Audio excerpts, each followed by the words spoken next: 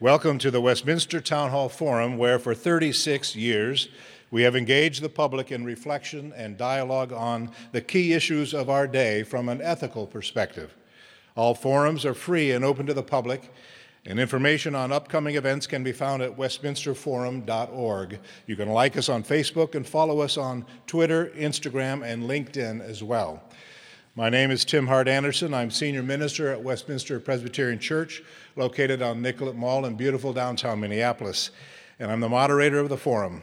It's my pleasure to introduce today's guest speaker. Frank Bruni is an op-ed columnist for the New York Times. His columns appear every Sunday and Wednesday and cover a broad range of topics, from American politics to higher education, gay rights, popular culture, and more. He started his career at the New York Post and then moved to the Detroit Free Press. He joined the New York Times in 1995 and has served as a White House correspondent, chief restaurant critic, staff writer for the Times Magazine, and the Rome bureau chief. He's a best-selling author whose books include Ambling into History, a chronicle of George W. Bush's first presidential campaign. His own memoir, Born Round, which was published in 2009, Where You Go Is Not Who You'll Be, an examination of the college admissions process, and his latest book, A Meatloaf in Every Oven, co-authored with his Times colleague, Jennifer Steinhauer. Mr. Bruni is a Phi Beta Kappa graduate of the University of North Carolina at Chapel Hill and of Columbia University's School of Journalism. Today, with his usual incisive and thoughtful perspective, he will share his reflections on the age of misinformation, how changes in media are challenging our democracy. Ladies and gentlemen, please join me in welcoming to the Westminster Town Hall Forum, Frank Bruni.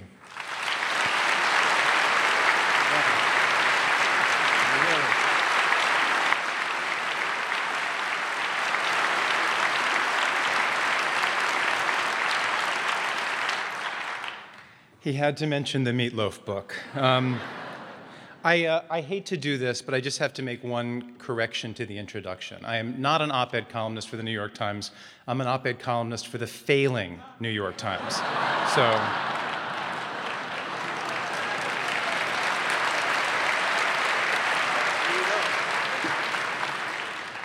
And I actually prefer not to think of myself as an op-ed columnist, but another term came along recently that I quite like. I'm an enemy of the American people. An enemy of the American people with really good meatloaf recipes.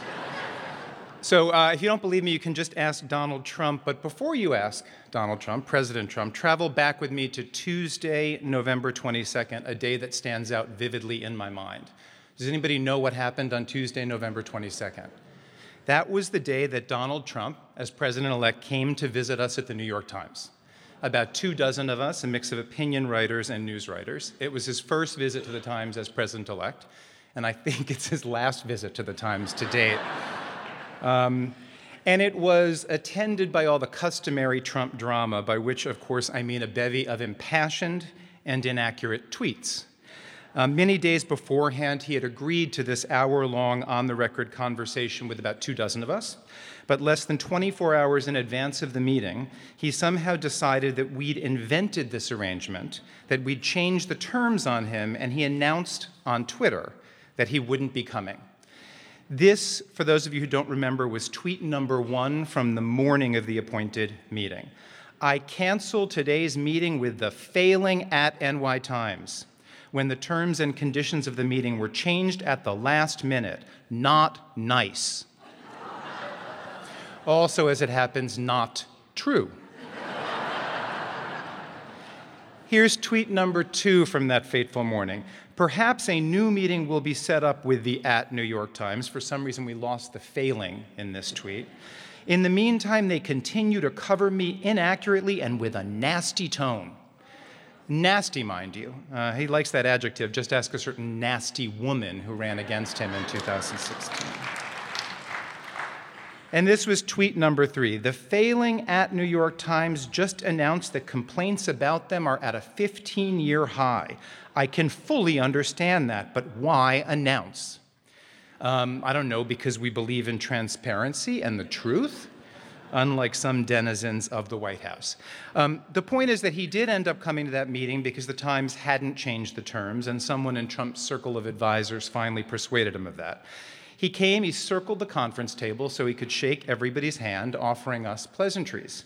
And in the meeting itself, he went beyond those pleasantries. He said this, and I'm quoting him verbatim: "The Times is a great, great American jewel, a world jewel, and I hope we can all get along. We're looking for the same thing, and I hope we can all get along well." We are not getting along so well. More important, it has become clear that we are not all looking for the same thing, because we at the Times, for all of our many imperfections, really do care about accountability, facts, and truth. And thank you.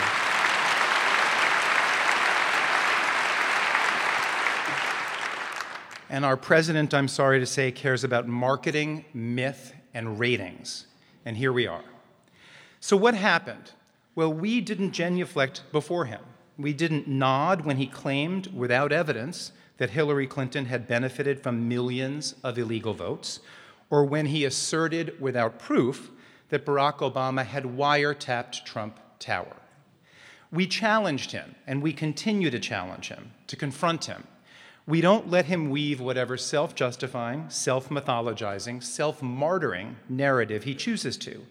And so he is on a mission, make no mistake about this, to delegitimize us so that he can get away with whatever fantastical complaint or boast he wants to, and so that he can evade responsibility. He seeks to delegitimize us not merely by impugning our motives and denying our accuracy, but by trying to take objective facts out of the equation. Our president isn't interested in using concrete information to win the argument. He's interested in using bluster to make the sale. Bret Stephens, a Pulitzer Prize-winning columnist for the Wall Street Journal, recently put it this way. He said that as far as Trump is concerned, and by the way, I should say Bret Stephens is a conservative columnist. He said that as far as Trump is concerned, truth is what you can get away with. If you can sell condos by claiming your building is 90% occupied when it's only 20% occupied, well, then it's 90% occupied. If you can convince a sufficient number of people that you really did win the popular vote, or that your inauguration crowds were the biggest ever, well, then what does statistical data and aerial photographs matter? Jay Rosen, a professor of journalism at New York University and the author of its blog PressThink, recently wrote, "For a free press as a check on power, this is the darkest time in American history since World War I, when there was massive censorship and suppression of dissent." Rosen was alluding to an unsavory smorgasbord of developments, including Trump's banning of some news organizations from his campaign events, his expressed wish that libel laws be loosened, and his habit of using the bully pulpit and Twitter to single out and vilify particular news organizations and even individual journalists. But the two flamboyant twists that stand out most vividly right now are fake news and alternative facts. They're the real head-scratchers, the jaw-droppers.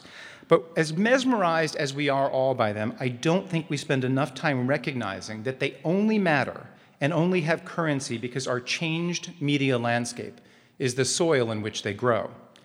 Fake news wouldn't be able to lay down roots, and alternative facts wouldn't flower if there weren't all these tiny, ideologically peculiar patches of land that Americans have created for themselves and fenced off from countervailing influences. A few years ago, the movie director Steven Soderbergh wrote something very interesting about a trip that he took, a flight from New York to California.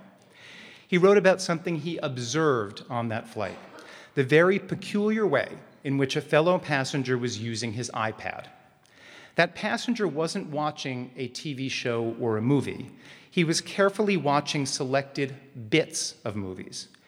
What he's done, Soderbergh wrote, is he's loaded in half a dozen sort of action extravaganzas, and he's watching each of the action sequences. Soderbergh continued, "This guy's flight is going to be 5.5 hours of just mayhem porn."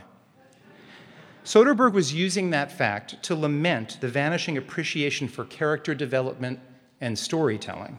But I think what he witnessed is even more reflective of something else, how modern technology allows us to edit the world into one tiny, selective experience, one sustained emotion, and to marinate in it as never before.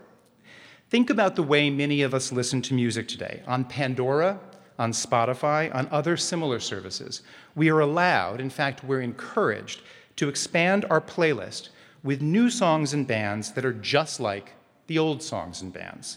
Sophisticated algorithms shepherd us to anagrams of what we've already experienced, what we already know. They don't really expand us, they narrow us. And it's the same with movies or TV series on Netflix or with books on Amazon. The recommendations we get are meant to keep each of us within our proven comfort zones, not to stray outside of those zones. This is one of the transcendent ironies of modern life. We've made these amazing breakthroughs in technology and communication. We have the internet and our portable devices and the cloud. But instead of taking advantage of the limitless variety that these advances can make available, we use them to collapse our worlds into a single manner of feeling, a single mode of being, and often a single method of thinking. And what is happening with culture is happening with the news. You pick what suits your tastes, and in this case, that means what validates and echoes and amplifies your existing beliefs, your established biases. You didn't used to be able to do this so easily and efficiently. When I was growing up, there were just a handful of television newscasts, and each tried to be somewhat general interest and to maintain some kind of objectivity and balance. The same went for the main newspapers and the main magazines, which were limited in number because to put one out, you had to have enough money to run the presses. But we now have hundreds of cable channels and thousands of blogs. The barrier for entry into the news market is almost non-existent. That's egalitarian, but it's also the engine for countless niche and boutique enterprises, and it's the bridge to a world in which you can, on the internet, be reading a dozen different news providers and believing that you're deeply informed, when each of those providers is like the next song on your Pandora station, the next program in your Netflix queue. It's a sort of duplicate of all the others. And think about the way most people use social media. They follow the Twitter feeds of the people they agree with, and soon they encounter a blizzard of like-minded perspectives that give them ever more confidence in their own, turning it into something harder and more strident. On Facebook, what they like and what they share today shapes what they'll see tomorrow, which means more of the same. In this manner, social media doesn't challenge you. It coddles you, protecting you from and enabling you to tune out anything that contradicts what you think you know. You become that passenger that Steven Soderbergh observed, except instead of marinating in what he called mayhem porn, you're marinating in the darkest possible take on your political opponents, in partisan vitriol, and even in conspiracy theories. You exist in what I once in a column called a customized cocoon, and it's precisely the kind of single-flavor, one-note environment in which fake news is least likely to be unmasked, in which alternative facts aren't going to be forced to joust with actual ones, and in which you'll most quickly lose the ability to relate to or see the possible validity of someone else's perspective. Because that perspective is thriving in its own separate cocoon. There's no overlap between yours and theirs, and democracy depends on overlap. I've been distressed about this and obsessed with it for 4 or 5 years now, and even I was late to the game, because it was 6 years ago, in 2011, that Eli Pariser, a former executive director of MoveOn.org, wrote the book, The Filter Bubble, What the Internet is Hiding from You. But lately, I've noticed more and more people sounding this alarm. At the end of last year, David Remnick, the top editor of The New Yorker, wrote a long story based on exit interviews with Barack Obama and Obama's inner circle, all done right around and after Election Day. Remnick noted that both Obama and David Seamus, who was the assistant to the president in charge of outreach, couldn't stop talking and thinking about a BuzzFeed story they'd read about fake news produced in Macedonia, the cradle of pro-Trump websites and hundreds of thousands of Facebook followers and pro-Trump hooey like a news dispatch about Pope Francis's endorsement of Donald Trump, which never happened. Such hooey was finding an audience, just as some of Trump's most provocative language and proposals were finding favor. And David Seamus chalked that up to the rise of the internet and the related decline in the power of institutions that were invested in binding people together rather than splintering them into interest groups. Here's what Seamus said to David Remnick. Until recently, religious institutions, academia, and media set out the parameters of acceptable discourse. Had Donald Trump said the things he said during the campaign 8 years ago about banning Muslims, about Mexicans, about the disabled, about women, his Republican opponents, faith leaders, and academia would have denounced him, and there would be no way around these voices. Seamus continued, now, through Facebook and Twitter, you can get around them. There is social permission for this kind of discourse. Plus, through the same social media, you can find people who agree with you, who validate these thoughts and opinions. This creates a whole new permission structure, a sense of social affirmation for what was once thought unthinkable. Obama himself told David Remnick that in our new media ecosystem, and these are the ex-president's words, everything is true and nothing is true. An explanation of climate change from a Nobel Prize-winning physicist looks exactly the same on your Facebook feed as the denial of climate change by somebody on the Koch brothers' payroll. The capacity to disseminate misinformation, wild conspiracy theories, to paint the opposition in wildly negative light without any rebuttal, that has accelerated in ways that much more sharply polarize the electorate and make it very difficult to have a common conversation. About a month after The New Yorker published that article, the New York Times Sunday magazine published one by Jonathan Mahler, who was reflecting on that bizarre incident at Comet Pizza and Pong in Washington, D.C., which has been the subject of a bizarre internet conspiracy theory about some subterranean child sex ring beneath the restaurant. If you recall, a 28-year-old North Carolina man was arrested there after he'd driven 350 miles from home and showed up with a trove of weapons to liberate the children. The North Carolina man later explained to law enforcement officials that after he'd seen references to the abused children all over the internet, he decided to self-investigate, that was his term. And Mahler, in his New York Times article, noted, and I quote, that in today's morass of disinformation, the post-truth era, there's a radical new relationship between citizen and truth. Millions of people are abandoning traditional sources of information in favor of a do-it-yourself approach to fact-finding. What they are doing is not quite investigating, it is self-investigating. Proceeding from the assumption that the so-called experts are not to be trusted, self-investigators are pushed and pulled by the churn and memes of social media, an endless loop of echoes, reflections, and intentional lies. With only themselves and their appetites as a guide, they bypass any information that doesn't suit their predisposition and worldview. The self-investigator's media diet is like an endless breakfast buffet, only without the guilt. Take what you want, leave what you don't. Mahler summarized our current predicament in this fashion.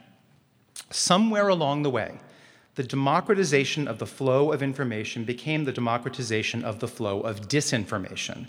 The distinction between fact and fiction was erased, creating a sprawling universe of competing claims, each of which, Mahler wrote, exists in one of the many closed information loops that people now inhabit. Just a week and a half ago, Jim Rutenberg, who is the New York Times' media columnist now, weighed in on all of this with his own take, his own conceit, and his own phraseology in a column headlined, "The Choose Your Own News Adventure." He noted that Netflix was exploring new interactive technology that would allow viewers to direct the plots of certain television shows, and he opined that this was, quote, in step with the national zeitgeist.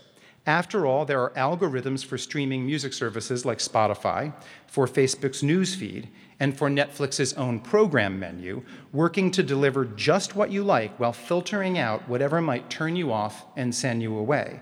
Why not extend the idea to the plots of your favorite shows?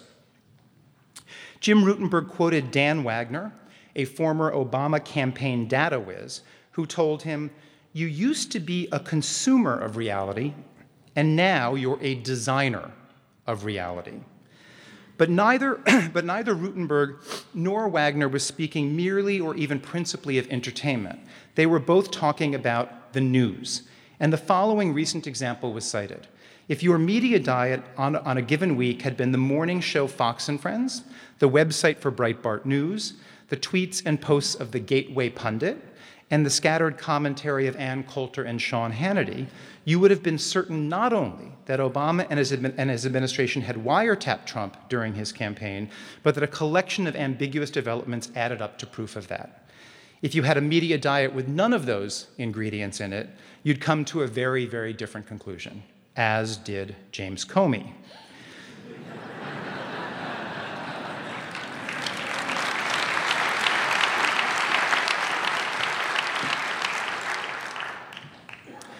The New York Times itself is doing some tinkering, and luckily it's just tinkering, that bows to and incorporates this habit of filtering the world.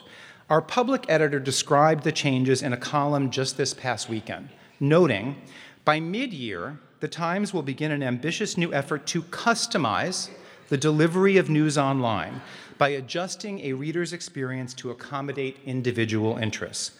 What readers see when they come to the Times will depend on factors like the specific subjects they are most interested in. Now, at least the Times understands the implications of this, and to that end, it's giving assurances that the newspaper's top editors will select a core of about 20 to 30 stories that will be easily visible to everyone. So why is that important? Well, the very first paragraph of the public editor's column summed this up well. I'll read it to you. Scholars of mass media long ago established the theory that part of a society's bond comes from the shared experience of consuming the same news. We shape our worldview, our opinions, however different they are from one another, after reading about and watching many of the same things. We gain a sense of community, however false or fleeting. A sense of community is one of journalism's most important missions, but increasingly it's in conflict with journalism's bottom line. It's in conflict with the changed media landscape. In fact, the headline of the public editor's column was this: a community of one, the Times gets tailored. And the sort of personalized news website that many news organizations are pursuing has an industry nickname, the Daily Me. Now, dwell on that for a second, the Daily Me. What's happening to the Daily Us? To Common Purpose? What's happening to Common Ground? Amid all these Facebook pages and Twitter feeds and websites and cable channels, where is the public square? And without the public square and its mitigating influence on the wildest of conspiracy theories and the most partisan of passions, what happens to public discourse and to democracy? Let's take discourse first. It becomes an environment hospitable to all manner of ridiculousness, because in a closed information loop, or a filter bubble, or a customized cocoon, that ridiculousness isn't as readily exposed. Obama signs executive order banning the Pledge of Allegiance in schools nationwide. Trump offering free one-way tickets to Africa and Mexico for those who want to leave America. ISIS leader calls for American Muslim voters to support Hillary Clinton. Donald Trump protester speaks out. I was paid $3,500 to protest Trump's rally. Barack Obama issued a statement for Kwanzaa but failed to issue one for Christmas. Those aren't just examples of actual fake news. That's an oxymoron for you, actual fake news. Those are examples of fake news that took off and reached hundreds of thousands of people. In fact, Donald Trump himself retweeted the Obama Kwanzaa contention, which was false. These stories were all believed and may well have had an effect on the way people voted. I got a first glimpse of the currency of this stuff just a few days before the election in the swing state of Ohio as I sat in a breakfast room of a Hamptons Inn in Columbus. A table of people nearby discussed a story one of them had seen on her Facebook feed about how so many acquaintances of Hillary and Bill Clinton had died over the years in mysterious circumstances. I looked over, and the people at this table were primly dressed. They were calm in their demeanor. The woman who was saying this looked like a librarian. And they weren't talking about this Facebook story to say that it seemed preposterous. They were talking about it to say that they didn't understand why the rest of the media was suppressing it. That's what happens to our discourse in this changed media landscape. But what happens to our democracy? It becomes more tribal because people are experiencing entirely different, customized realities. It sputters and it bogs down. I could direct you to how paralyzed Congress has been over recent years. I could direct you to any number of public opinion surveys that show that the antipathy that Americans feel for people on the other side of the partisan divide has intensified exponentially. You see and hear that antipathy in the way all of us, the media very much included, write and talk about one another, in the caricatures that prevail, the basket of deplorables. That was the fruit of this tribalism. The situation we're in was captured hauntingly by some researchers who looked at survey results to the question of whether you'd be displeased if your son or daughter married outside of your political party. In 1960, just 5% of Republicans and 4% of Democrats answered yes to that question. By 2010, 50 years later, 49% of Republicans and 33% of Democrats said they'd be upset about that. That's an enormous increase over 50 years, and that's from 2010, before social media took off to the extent that it has since. I shudder to think what the results of that survey would be if it were repeated today. Those of us like me who work in news organizations like the New York Times that mean to serve a broad audience and aren't deliberately trying to capture a partisan crowd have an obligation. We need to tamp down the language of heroes versus villains, except when and where it's absolutely necessary. We need to highlight examples of constructive compromise and centrism. And I'd be very happy to give you more of my thoughts on where we go wrong and where we could go right when we open this up for questions, which I'm looking forward to and which will happen in 60 seconds. Maybe 65. But what I want to say, though, is the real hope for change and responsibility rests with all of you. You're the consumers of news, because we can't tell you what to watch, what to click on, or what to read. That's your prerogative, and it's a relished and important freedom. But you need to realize that if you're getting your information or your misinformation only within the narrowest of ideological zones, if you're constructing your own analog of mayhem porn, then you're not only closing yourself off, you're rewarding and perpetuating a news ecosystem in which strident partisan voices and viewpoints are the predominant ones. You're fueling the tribalism. And here's the thing, more than ever, you have sway over that ecosystem. Among the changes technology has wrought is this: news providers know better than ever before, in real time, exactly what you're consuming. They're positioned to react quickly to that information. And in an era of uncertain profits, they're highly motivated to. Whatever you're consuming, they're going to give you more of. And you can change what they give you by changing your consumption patterns. With your own behavior, with your eyeballs and your clicks, you can push back at all of the trends I've just described. Or you and all of us can succumb to them and sit by as we in America drift ever further apart. But at some point, we may be so far apart that there's no longer any coming together. I'll stop there. I thank you for listening to me, and I look forward to your questions.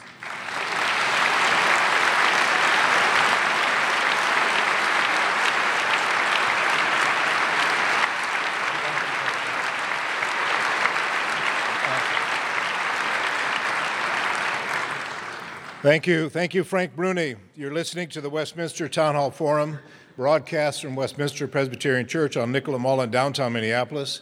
My name is Tim Hart Anderson. I'm the senior minister of Westminster Presbyterian Church and moderator of the forum.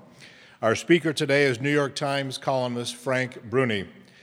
While the ushers collect questions from the in-house audience, I'd like to thank our broadcast partner, the statewide network of Minnesota Public Radio News, heard in the Twin Cities at 91.1 FM, and the co-sponsor of today's forum, the online news source, MinnPost. We invite you to join us for our next forum on Tuesday, April 11th at noon, when the Reverend Otis Moss III, senior pastor of Trinity United Church of Christ in Chicago, the former home church of President Barack Obama, will explore the topic, Building the Beloved Community.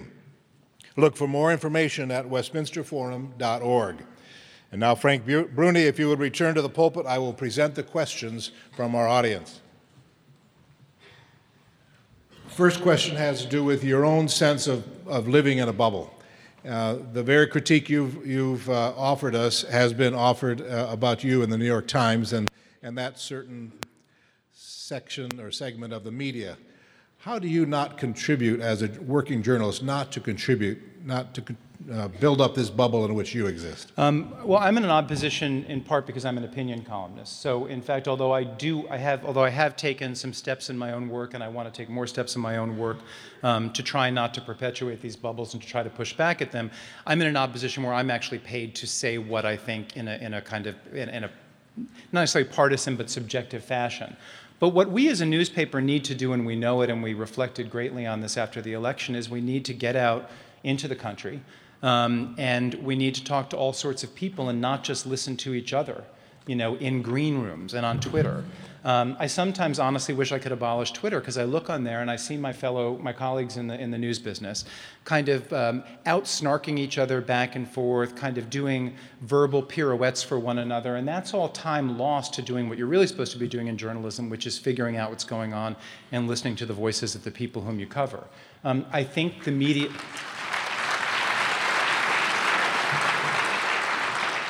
I think the media realized some of this after the 2016 election. I think we also realized that we've talked a lot about and we've tried to make strides. We really tried genuinely to make strides toward diversity. But diversity isn't just of race, of ethnicity, of that sort of thing. It's diversity of backgrounds in ways that include class, in ways that include geography. And so it's my hope that news organizations, including my own, as they tailor and build their staffs in the future, as they hire, keep in mind that kind of diversity and don't define it in only the most narrow and obvious ways. Talks like yours, one of our listeners says, are frequent on the left among the so-called urban elite. Are there similar discussions on the right? And if not, how can we remedy that?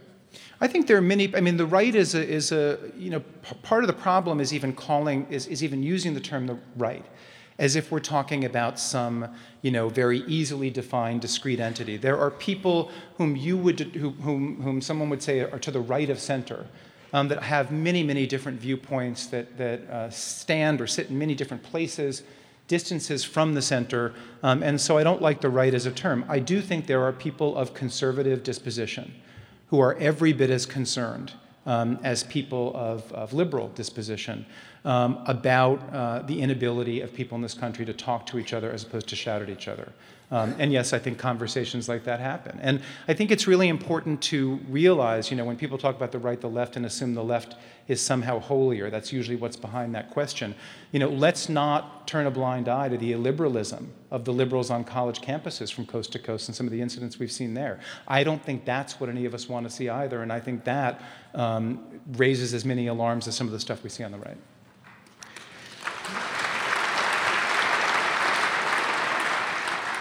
Here's a bit of pushback for you. Why should we believe anything a Times columnist says when you all were so wrong about the 2016 election? Well, you shouldn't believe too credulously in anything any one columnist from any one news organization says. I mean, that's the point. The point is the easiest thing to do in life is to hand your brain and your freedom over to someone else and say, I'm just going to buy what you tell me, whether that's a religious authority or whether that's some pundit on MSNBC. So do I want you to read me and hear me out and decide for yourself if something I have to say has any sort of worth? Yeah. But I'd also like you to go to the realclearpolitics.com website, where what they aggregate, are opinions and news analyses from across the political spectrum. I'd like you to read theweek.com, where the way they approach news is they give you several short paragraphs of just the facts, the undisputed, no one will disagree facts, and then allow you, to click on and go down different ideological or partisan holes. I don't want you to believe me. I want you to read me, absolutely. I have a mortgage to pay. But I want you to read a lot of people who disagree with me, and I mean that from the bottom of my heart. What would happen, this is a strategy question, what would happen if all major media, including the Times, decided to stop covering, repeating, and featuring the tweets coming out of the White House?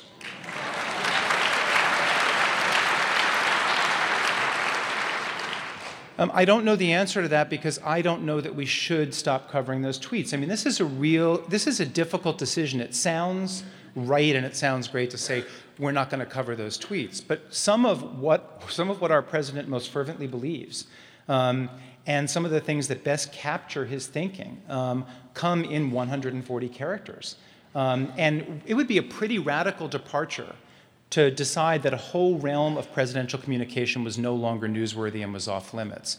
I think what we can do while covering those tweets is dispense quickly with the ones that are so patently ludicrous or are meant to be bait for us, and to move on. I think they need to be recorded and noted and disparaged if necessary, for the sake of history. But we are, unfortunately, because it's in our commercial self-interest, turning them into 24, 48-hour, 72-hour stories. So don't ignore them, but bring a sense of proportion to the attention that you show them. Are journalists who are concerned about the tide of misinformation in the land, are journalists collaborating across various platforms to help stem that tide? I'm not sure they're collaborating across platforms, but I'm seeing more and more groups springing up, not enough of them, that are sort of trying to exalt the center and exalt compromise in a way that it's much more easy to exalt, like, a partisan viewpoint. I think more and more people are becoming concerned with how seductive it is to simply fall into a strident way of thinking, how easy it is to watch only MSNBC or only Fox News and not something else. And I think you see a conversation that's growing amid groups like Purple Nation, No Labels. The political strategist Matthew Dowd has a group whose name is eluding me right now.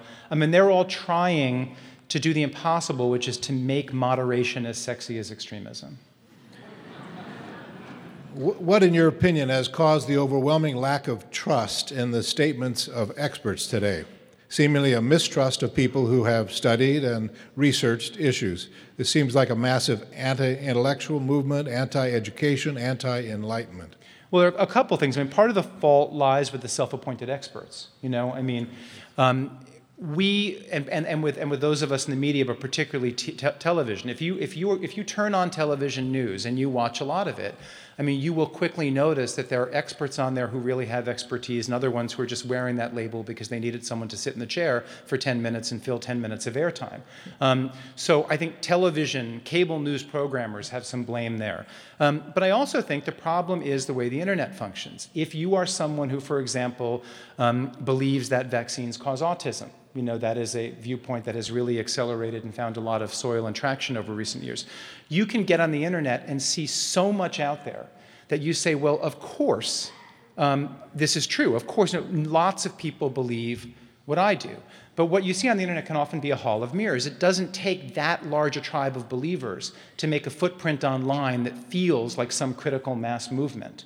But I think people do that sort of self-investigating that Jonathan Mahler wrote about, and they're so enamored of that power that they turn away from experts. But I also think experts have hurt their own cause by claiming expertise over things they really shouldn't, by whoring themselves out to too many news shows, and by seeming to have more of an ego and commercial interest than an interest in wisdom and the truth.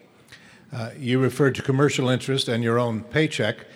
To what extent is a profit motive driving a news organization to engage in the kind of bubble creation that happens in today's news market. I know the local paper, the Star Tribune, has seen subscriptions increase during this era. As have we, yeah. In the New York Times, that's true. So there's actually a profit motive, perhaps, behind some of the way the news is cast these days. No, absolutely, and that's why I said that the bottom line is in conflict with that mission of building a sense of community.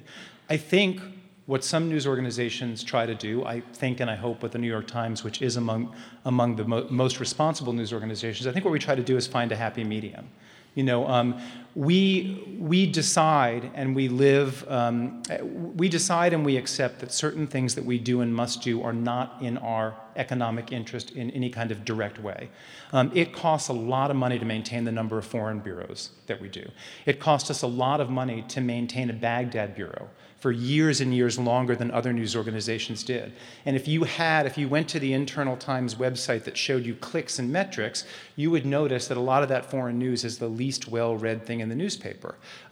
We have not stopped providing it because we know that is central.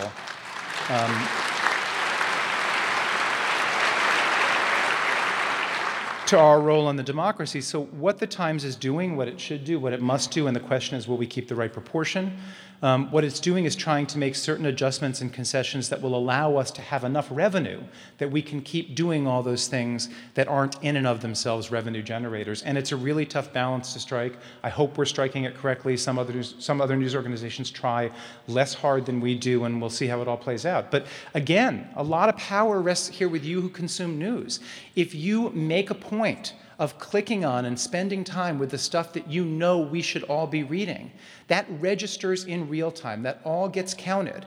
I can go to an Internal Times website and find out how many people have clicked on a column I published 6 hours before. I can find out how much time they've spent with it. So you can shape the news you're getting more than ever before because of these technologies. And I think we all need to think about that as we're consuming news, that we're not just satisfying our own personal interests, but we are exerting an effect on the kind of news people are going to be getting, not just 5 years from now, but 5 months from now. That sometimes happens with my sermons, that kind of feedback. One of our listeners says that they read the New York Times, they read MinnPost, watch MSNBC. Can you give us a good conservative news source to balance those kinds of perspectives in the news? What do you read when you're looking for a balance? I read tons. I get daily emails from the National Review because I want to know what they're saying. I read I think it's called the Washington Free Beacon. I got all this stuff bookmarked, so sometimes I forget even what it's called.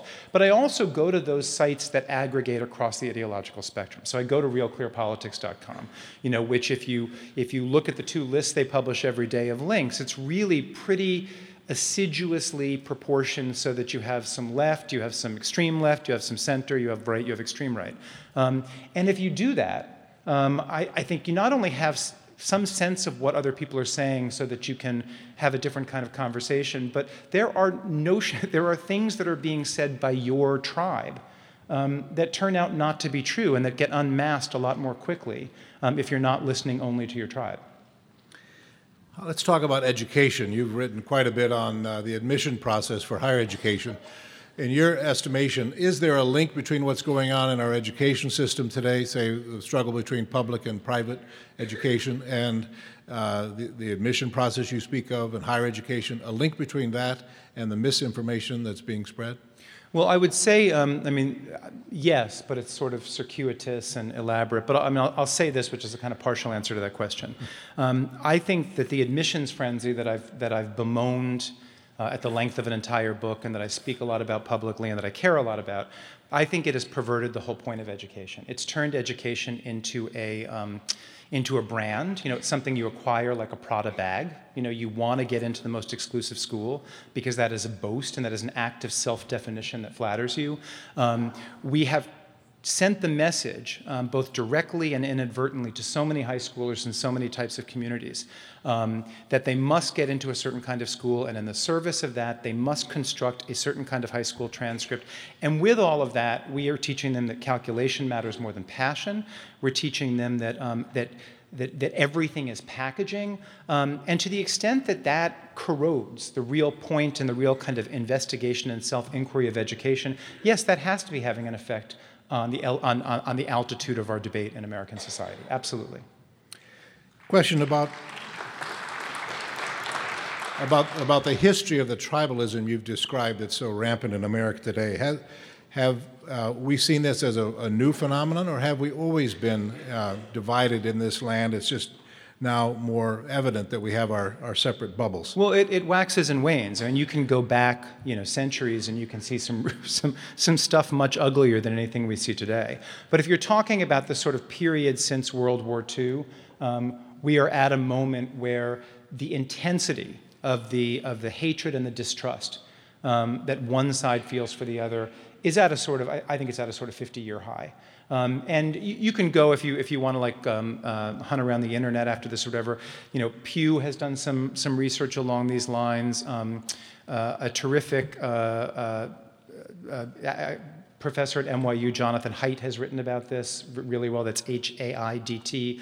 And there are all sorts of surveys where if you ask people how they feel about their political opponents, whether they think they have anything to say, the extent to which they distrust them, those measures, are much, much markedly different than they were 25 and 50 years ago. The marrying outside of your political party is just one that I plucked out because it's such a funny question. To even ask the question, if they married outside the party, it sounds like the Capulets and the.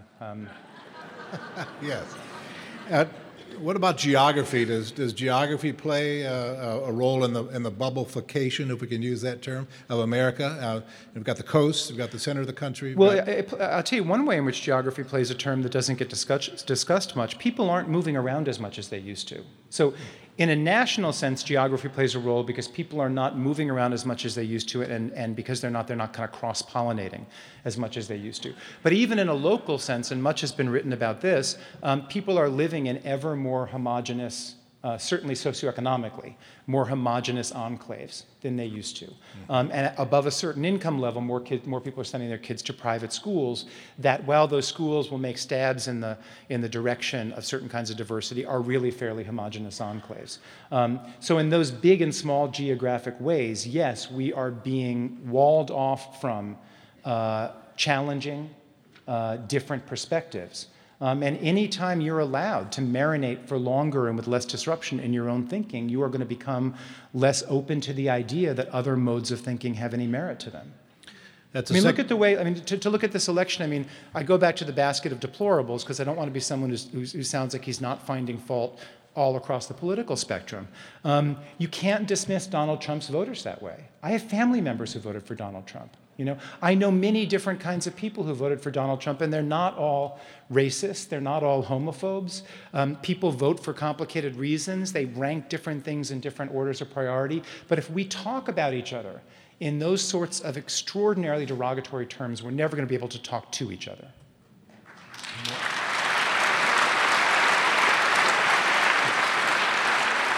And no, I will not tell you which family members voted for Donald Trump.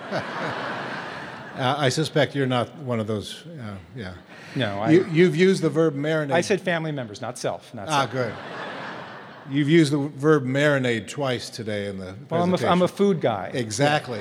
Now, none of the meatloaves in a meatloaf in every oven requires excessive marination. They're very easy to make. Sorry. So how was it to move from a food critic to an op-ed columnist for the Times? What caused that shift?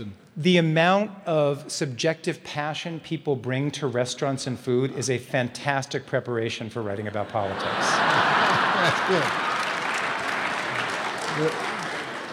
I wish you had time to spend a few days here in Minneapolis. We've got a lot of great restaurants. Let me ask you about kind of projecting into the future. What are the scenarios in terms of the spread of misinformation and the consequences of that 5, 10 years down the line for our politics, for our national life together, in both a kind of a negative way and perhaps a more affirming way? I don't know, because it's hard for me to see how it could get much worse in terms of the amount of, mutual reciprocal suspicion that exists between different viewpoints, different parties. A part of me believes that something that gets to a point, to a nadir or a summit, or however you want to categorize it, eventually there is a pendulum swing.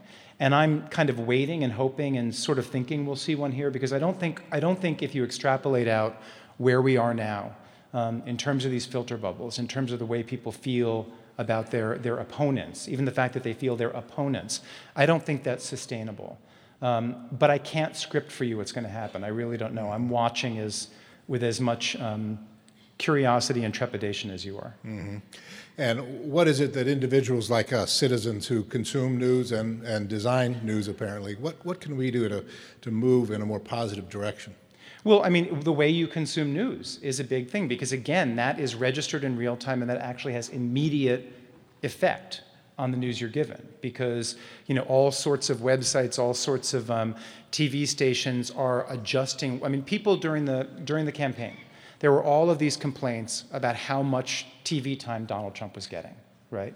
He was getting that TV time because people were not turning the channel when he was on, and if John Kasich came on, they were turning the channel. No small group of people in some tiny room decided this is what you're going to get. They were watching the numbers. They were reacting to the audience. Now, it is part of our responsibility in the news business not merely to react to the numbers, but we all need to make money in order to give you anything at all. And so I know I'm repeating myself in this regard, but the most powerful thing you can do is consume information, consume television, consume websites, etc., in a manner that is constructive for the kind of discourse you want to see the country have, and that rewards the kind of people who are the shepherds of that discourse, and not the people who are circus acts and entertaining. I know many people who can't stand and couldn't stand Donald Trump, and they were the ones never changing the channel, because on some weird level it was all very amusing. Amusing because it, got their passions up or whatever, but they were doing something that was rewarding him and that was destructive by never changing the channel, because that's why he kept getting put on TV. Yesterday, the phrase gray cloud was used to describe the kind of coverage that's over our nation in terms of intelligence. I think Devin Nunes said it at the end of the. He said there was a gray cloud over the Trump administration. Yes, he did. We don't have a gray cloud over us here. No. Well, you've described a gray cloud really over America in terms of misinformation. Your last response, if you could, are you hopeful about America?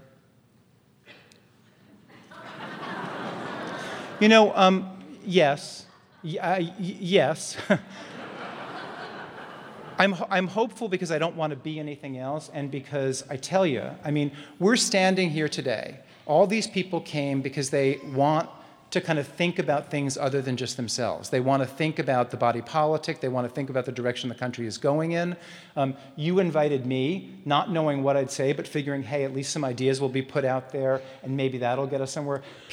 There are still so many people of good intention, and there's so damn much talent in this country that I'm hopeful, because I don't think even Donald Trump can screw it up.